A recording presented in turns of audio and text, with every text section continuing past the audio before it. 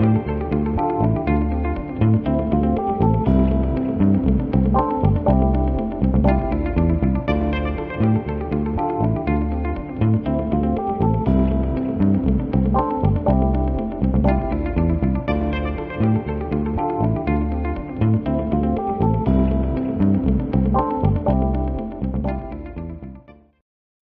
greetings, and welcome back once again to Categorical Imperatives. I am your host, Lahian Liberal. Thank you so much for being here with me today. I think we got a great show for you guys. For anyone who is maybe new to this program or what I do here, this is essentially a podcast where we will be using legal and moral philosophy to discuss current events as it relates to various aspects of politics and culture. For those of you who are more familiar with the show, you probably remember that the last episode, we were talking quite a bit about the Privileges and Immunities Clause in the 14th Amendment and a concept that is known as the incorporation doctrine. And we were doing all that as a setup to this video today, where we are going to be going through a clip that comes from people over at the 10th Amendment Center, where they are talking about incorporation doctrine. And I essentially, while I really like those guys and I really respect what they do a lot, in this case, I think they are wrong. And I also think because the 14th Amendment is so relevant and important for better or worse to the way our country runs today and the way the government functions today, that is something that's really important to have a clear understanding on. And the 14th Amendment itself is a very complicated and sort of esoteric subject. And then when we get into different parts of it, such as the incorporation doctrine, the state action doctrine, and as we'll be getting into today, something known as substantive due process, it's really a very complex thing to understand, but again, it's really, really important.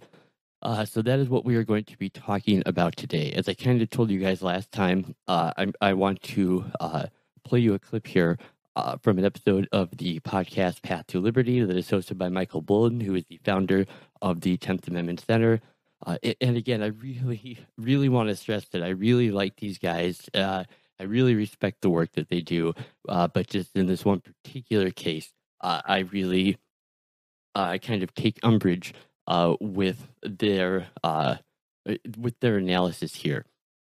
So you know what? Why don't we just go right to the clip from those guys talking about the incorporation doctrine? Play it a couple of minutes long, and then we can come back and discuss it after that.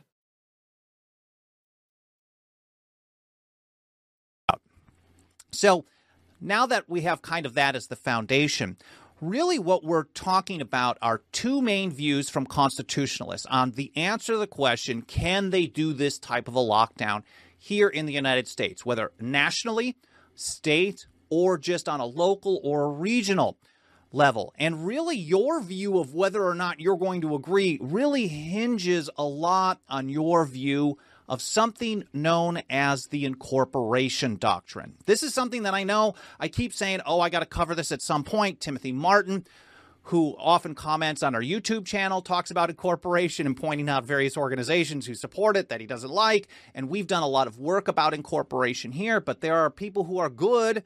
Well, basically, both sides of this, you're going to find people saying, well, that guy's not a constitutionalist, that guy's not a constitutionalist, that girl's not a constitutionalist, and on and on and on, because they're two totally different views of how to look at the Constitution and how things play out between the federal government and the states. The short version, this is a very short version. There are long books, and many of them that really need to be read to really understand the incorporation doctrine. I am not the best of the best on this. Some of the really good people out there are people like Kevin Gutzman, Dave Benner, Mike Meharry's done a lot of writing on this as well.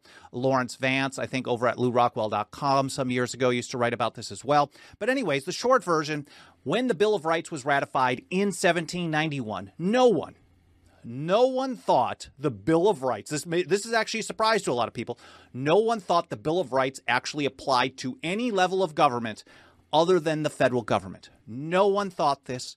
No one thought the Bill of Rights was enforceable by the federal government on the states. There's even a preamble to the Bill of Rights that specifically talks about creating a list of further declaratory and restrictive clauses for the federal government. So they added those things because a lot of people were concerned about the federal government having too much power. And they're like, okay, well, as the Constitution now stands, this was a lot of the opposition from so-called anti-federalists. They said, as it now stands, we're not going to vote in support. But if there's promises or guarantees of further restrictions on the federal government, if we're going to get a Bill of Rights, for example, more amendments, then we'll be on board. And that's what the Bill of Rights was really all about, really hammering home these additional restrictions on the federal government. But then starting in 1925, and this is where I think it gets a little bit weird. So in 1925, the federal courts started reading or taking the position that the 14th Amendment, which was ratified in 1868, I believe, late 1860s. So we're talking about 6 decades later, after ratification of the 14th Amendment, the federal court started taking the position that the Bill of Rights were incorporated on the states. And that's the term incorporated. It was incorporated into the federal powers to enforce upon the states. And they've done it through what's called selective incorporation. They take a case here and a case there, and they incorporate part of the Fifth Amendment. So, for example, part of the Fifth Amendment today isn't fully incorporated yet. I'm not sure about the second, but they're basically different bits and pieces that have been added into this incorporation doctrine, which started in the courts in 1925. Now, on the pro-incorporation doctrine side of this question that we're covering today is Judge Andrew Napolitano. All right. So that gives you really the basis for what I want to discuss here today. And I want to say, if you go down to the description for this video, I will have a link to the particular episode of Path to Liberty that I clipped that piece from. I suggest you go over and you watch the whole thing to get the full context. And then also, he on the show notes page has some further links with the sources that he is using. And so those will be available on that show notes page. I'll also have a direct link to those down in the description as well, so you can check them out. And then I'm going to put a link to the 10th Amendment Center's, just their homepage as well. And if you're not familiar with them, you should just go check them out in general. They really are a fantastic organization. They do a lot of good work. They have a lot of great information. So with that being said, let's kind of get into the meat of what we're going to talk about today. So Mike has, as I mentioned, several articles on the show notes page that give the context and evidence that sort of back up what he was talking about in this clip. One of them is an article by Mike Maharrey, who is talking about how the framers of the Bill of Rights drafted with the limited intention of it applying only to the federal government. No one disputes this as a fact. But the other sources that Mike are using are all really clearly getting their information from one singular source. And this is a jurist known as Raoul Berger. And particularly Mike, in this clip, as well as an additional article that is linked on the show notes page from a guy named Dave Benner, who's also great too. I love Dave. I know him personally, actually. But so anyways, Mike and Dave are all really kind of getting their information from this guy, Raoul Berger. And he has a link to an article-sized clip of the work by Berger that we're talking about. This is from his seminal 1977 book known as Government by Judiciary. Now, Raoul Berger is a legend. And if you guys recall, a few months ago when it became clear that they were planning on bringing articles of impeachment against Trump, I did a couple shows talking about executive privilege. And if you saw those, you likely remember me mentioning Berger because his work on that subject is second to none. And even what he writes in Government by Judiciary is a fascinating book. It's a great book. I remember first reading it early on when I was getting the JD in constitutional law, and it just absolutely blew me away. And while much of what he wrote in there that are really his original conclusions, I mean, things that he came up with that had just not really been researched and looked into before hold up really well. And especially when we get to the aspect of con law that gets into the progressive era and the Warren Court. But the thing is, before that, I think he makes some fundamental mistakes in dealing with the particular portion that is relevant to our discussion today. And so we're going to take a look here at just a couple of the sources that I used in the last video as kind of an outline. But if you have not seen the last video I put out, it's really, really important you go watch that first. I'll put a link to that down in the description below. But I gave all the background that we need, so I can just zip through this here without having to backtrack and explain myself too much. So there's a good chance if you haven't seen the last video and you're watching this one, it may not make a lot of sense to you.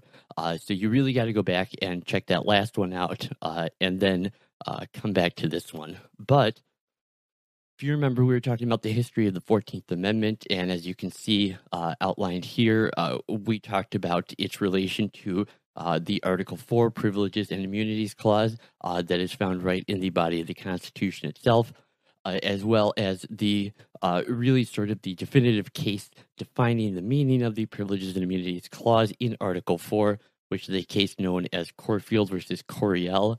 And then also relevant is the Dred Scott case, because a large part of what the 14th Amendment was meant to do was to essentially repudiate the decision that came out of Dred Scott v. Stanford.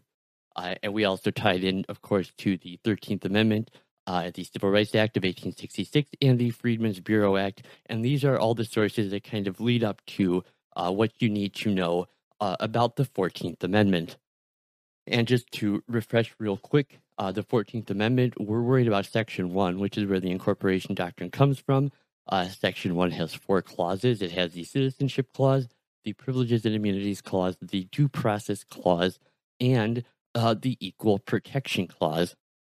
So let's talk about where I start to part ways with Raoul Berger, and then by extension with the guys over at the 10th Amendment Center on this.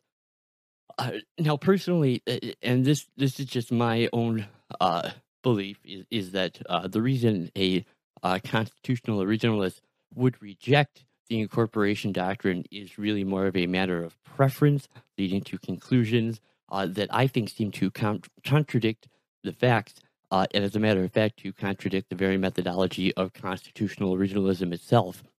Now, Raoul Berger himself believed in an application of original intent, as in what did the people who wrote a law or statute or amendment mean to accomplish by writing it, which, when the text itself is at all vague or ambiguous, will rely on a structural method of context, such as official records of the debates and discussions that occurred with the legislators who ratified the relevant provision.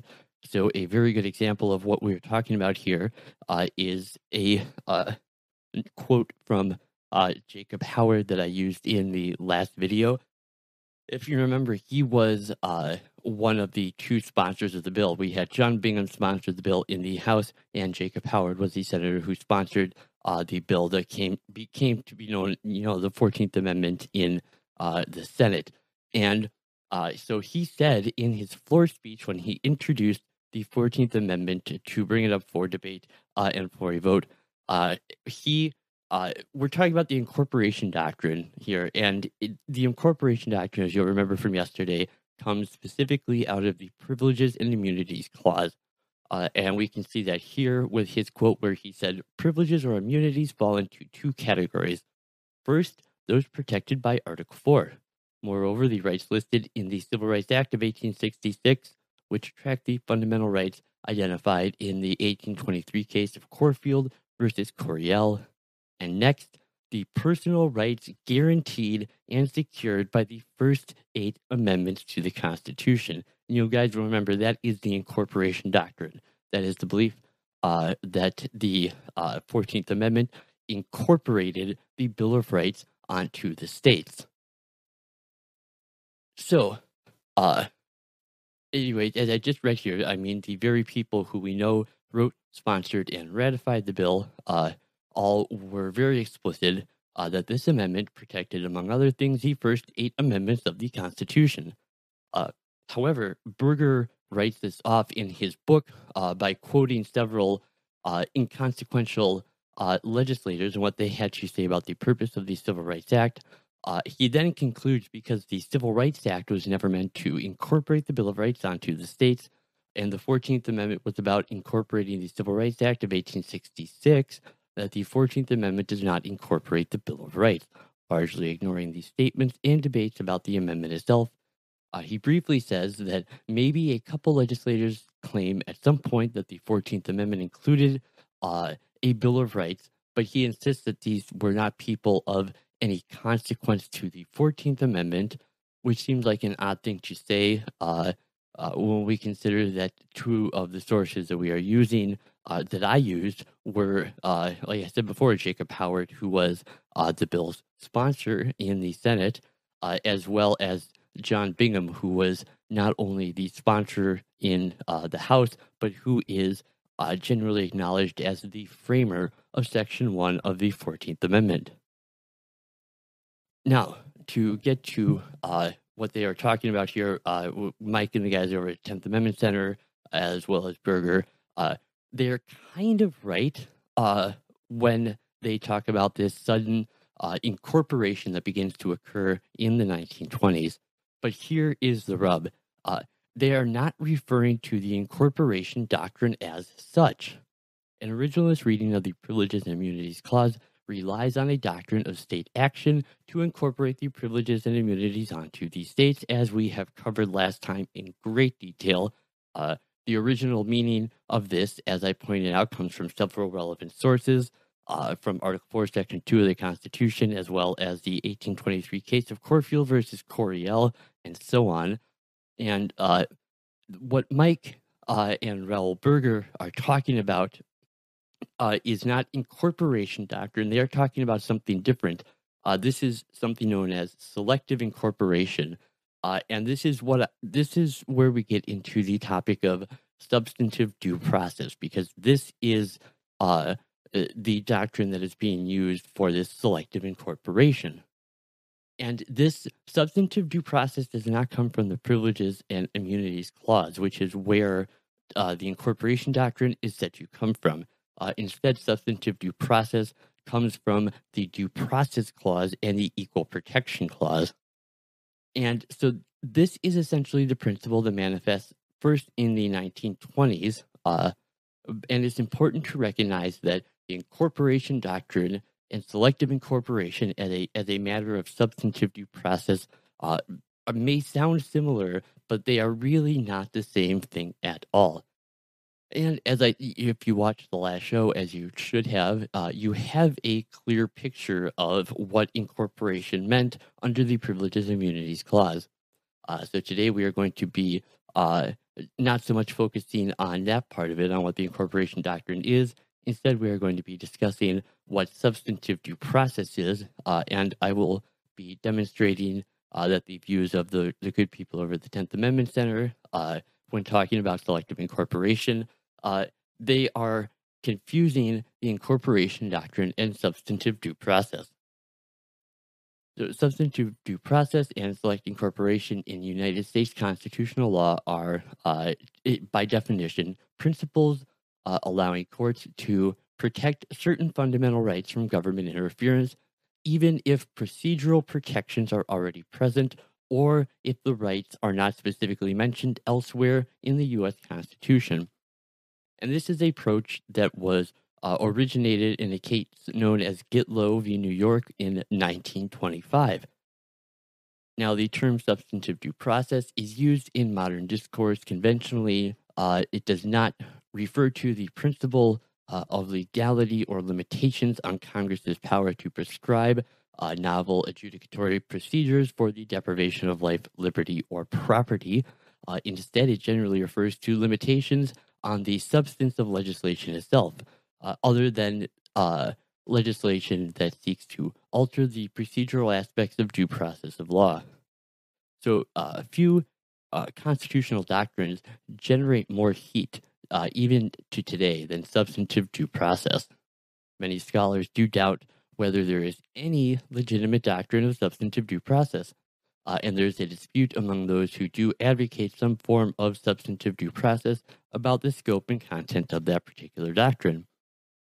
Now, as we kind of touched on last time, according to the modern Supreme Court precedent, it is the Due Process Clause and the Equal Protection Clause that incorporates the Bill of Rights through selective incorporation, the actual text of the amendment itself notwithstanding. Because a textualist reading would rely not on due process or equal protection, but on the state action doctrine of the Privileges and Immunities Clause. So the Equal Protection Clause, and this is why I say that this is really important to understand for today, because the Equal Protection Clause is one of the most litigated and significant provisions in contemporary constitutional law. Now, the meaning of the clause is bound up in the entire drama of the Civil War and Reconstruction, and in particular, slavery and emancipation. So, thus, the Equal Protection Clause can be understood only as an organic part of the 14th Amendment and in the broader context of all Reconstruction amendments. Now, many advocates of substantive due process will openly eschew any reliance on original meaning as support for their position. There are, however, some people who find originalist warrant for the doctrine, and originalist defenders of substantive due process emphasize the Due Process Clause's link to the law of the land provision and the likely 18th century American understanding of that provision. Now, Americans were very familiar with and influenced by the writings of English jurists and legal scholars, people such as Sir Edward Coke and Sir William Blackstone. In the 17th century, Coke sought to check the arbitrary rule of the Stuart monarchs by emphasizing that same principle of law of the land clauses found in the Magna Carta that is said to encompass both procedural safeguards and substantive limitations on the power of government. So monopoly grants, according to Coke, were invalid as contrary to the law of the land. Scholars have debated whether Coke's understanding of Magna Carta was correct, but there is no doubt that his views markedly influenced constitutional development here in the American colonies. And same with Blackstone. In his widely read and influential commentaries on the common law of England, he also discusses Magna Carta's law of the land provision in terms of both procedure and substance. Thus, some have argued that the founding era persons conversant with Blackstone and Coke would be disposed to a broad reading of the law of the land provision so as to place certain fundamental rights beyond the reach of government and the Fifth Amendment's Due Process Clause, and therefore the 14th Amendment's Due Process Clause are best understood by looking at them as part of this law of the land tradition. Now, the Supreme Court at first construed very narrowly the due process requirement of the 14th Amendment. It adhered to the view that the Bill of Rights was not extended to these states by the virtue of the amendment. It further held that the Due Process Clause in the 5th and 14th Amendment had the same meaning, so that substantive due process under the two provisions had to stand or fall together. And disagreeing with the majority was Justice Harlan, who argued that the Due Process Clause of the 14th Amendment created a national standard of rights, as well as Justice Stephen J. Field, who forcefully maintained that the Due Process Clause protected the right to pursue lawful trades and contractual freedom from abridgment by the states. Now, Field's understanding of the 14th Amendment gained ground on the Supreme Court in the late 19th century, and this eventually led to the political triumph of the New Deal and the resulting constitutional revolution of 1937, which really transformed entirely our interpretation of the Due Process Clause. Now, the Supreme Court signaled its rejection of substantive due process as a basis on which to review economic legislation in a case known as West Coast Hotel Co. versus Parrish that came in 1937. And until this point, state and federal courts had not carefully differentiated between procedural and substantive components of due process. And as the unitary understanding of due process shattered, judges began in the 1940s to employ the term substantive due process for the very first time. Now, more controversial has been the Supreme Court's revival of substantive due process to safeguard non-economic rights that are not set out in the written text of the Constitution. Some modern critics, such as Robert H. Bork, have insisted that due process pertains entirely to matters of procedure, and that the courts have gone beyond its function in finding that due process protects certain substantive liberties. This is also echoed by Justice Antonin Scalia. He felt very strongly, in particular, he was a critic of the inconsistent picking among rights to receive substantive due process protection. And in the discovery of the new liberties protected by due process, the court has more recently left behind both the text of the Constitution and historical tradition. So, what I really find odd, though, is that Michael Bolden in that clip uses this failure to act as evidence that the amendment was not meant to accomplish an incorporation of the Bill of Rights. But I think actually the correct view of this fact is that it makes a strong argument for an idea that I believe Mike and I would both stand for, and that is that even when it comes to unambiguous constitutional provisions, natural rights, and civil privileges and immunities, that history shows us we cannot and should not entrust the courts to be protectors of each of our fundamental natural rights, because they constantly fail to uphold the limited nature of government and the expansive nature of individual liberties that we retain. And this can actually be seen directly right in an exchange that he and I had down in the comments section of the very video of the podcast that I pulled that clip from. Here, if we look essentially at his comment on the bottom there, he says, as far as the fight to liberty being gained by inches, I absolutely agree. But we believe the inches gained are through resistance, not the courts. In fact, we'd make a case, which is too long for a common thread, that focusing on courts has actually been a huge part of the problem, as Thomas Jefferson warned. Again, I appreciate your thoughts and acknowledge on this issue. So, really, this is where it kind of gets odd to me, because we can see here that he is saying that we should not be looking to the courts as the source of our protectors of our liberties, something with which I entirely agree. But he also, separately, in that clip I played, comes to the conclusion that the 14th Amendment did not incorporate the Bill of Rights, and his evidence for this is that he can't find an example of the Supreme Court protecting the incorporation doctrine in any case before 1925. So he essentially says that because he can't find an instance of the Supreme Court applying the incorporation doctrine onto the states before 1925, that must mean no one believed that the 14th Amendment was meant to incorporate the Bill of Rights onto the states. But this is odd because by his own logic, we would also have to conclude that there is absolutely no evidence, and I mean not a single shred of evidence, that the Bill of Rights applied to the federal government before 1833. So despite the fact that the Bill of Rights was written and ratified in 1791, it wasn't actually ruled on in this fashion by the Supreme Court until an 1833 case known as Barron v. Baltimore. And this was the very first time that the Supreme Court ruled that the Bill of Rights was intended to be applied to the federal government, as was written by John Marshall in his ruling. So, originalism and textualism both reject this notion of understanding the Constitution through judicial interpretation and hold that the words of the text are what matter and the original public meaning of a provision.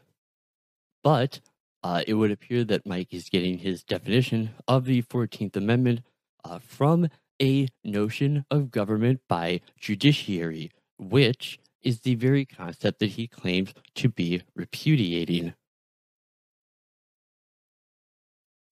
Well, that's really all I have for you guys today. I really hope you enjoyed the show. And as always, something I say is if you haven't subscribed to my channel, please take a second and subscribe so you can see when I have new videos up.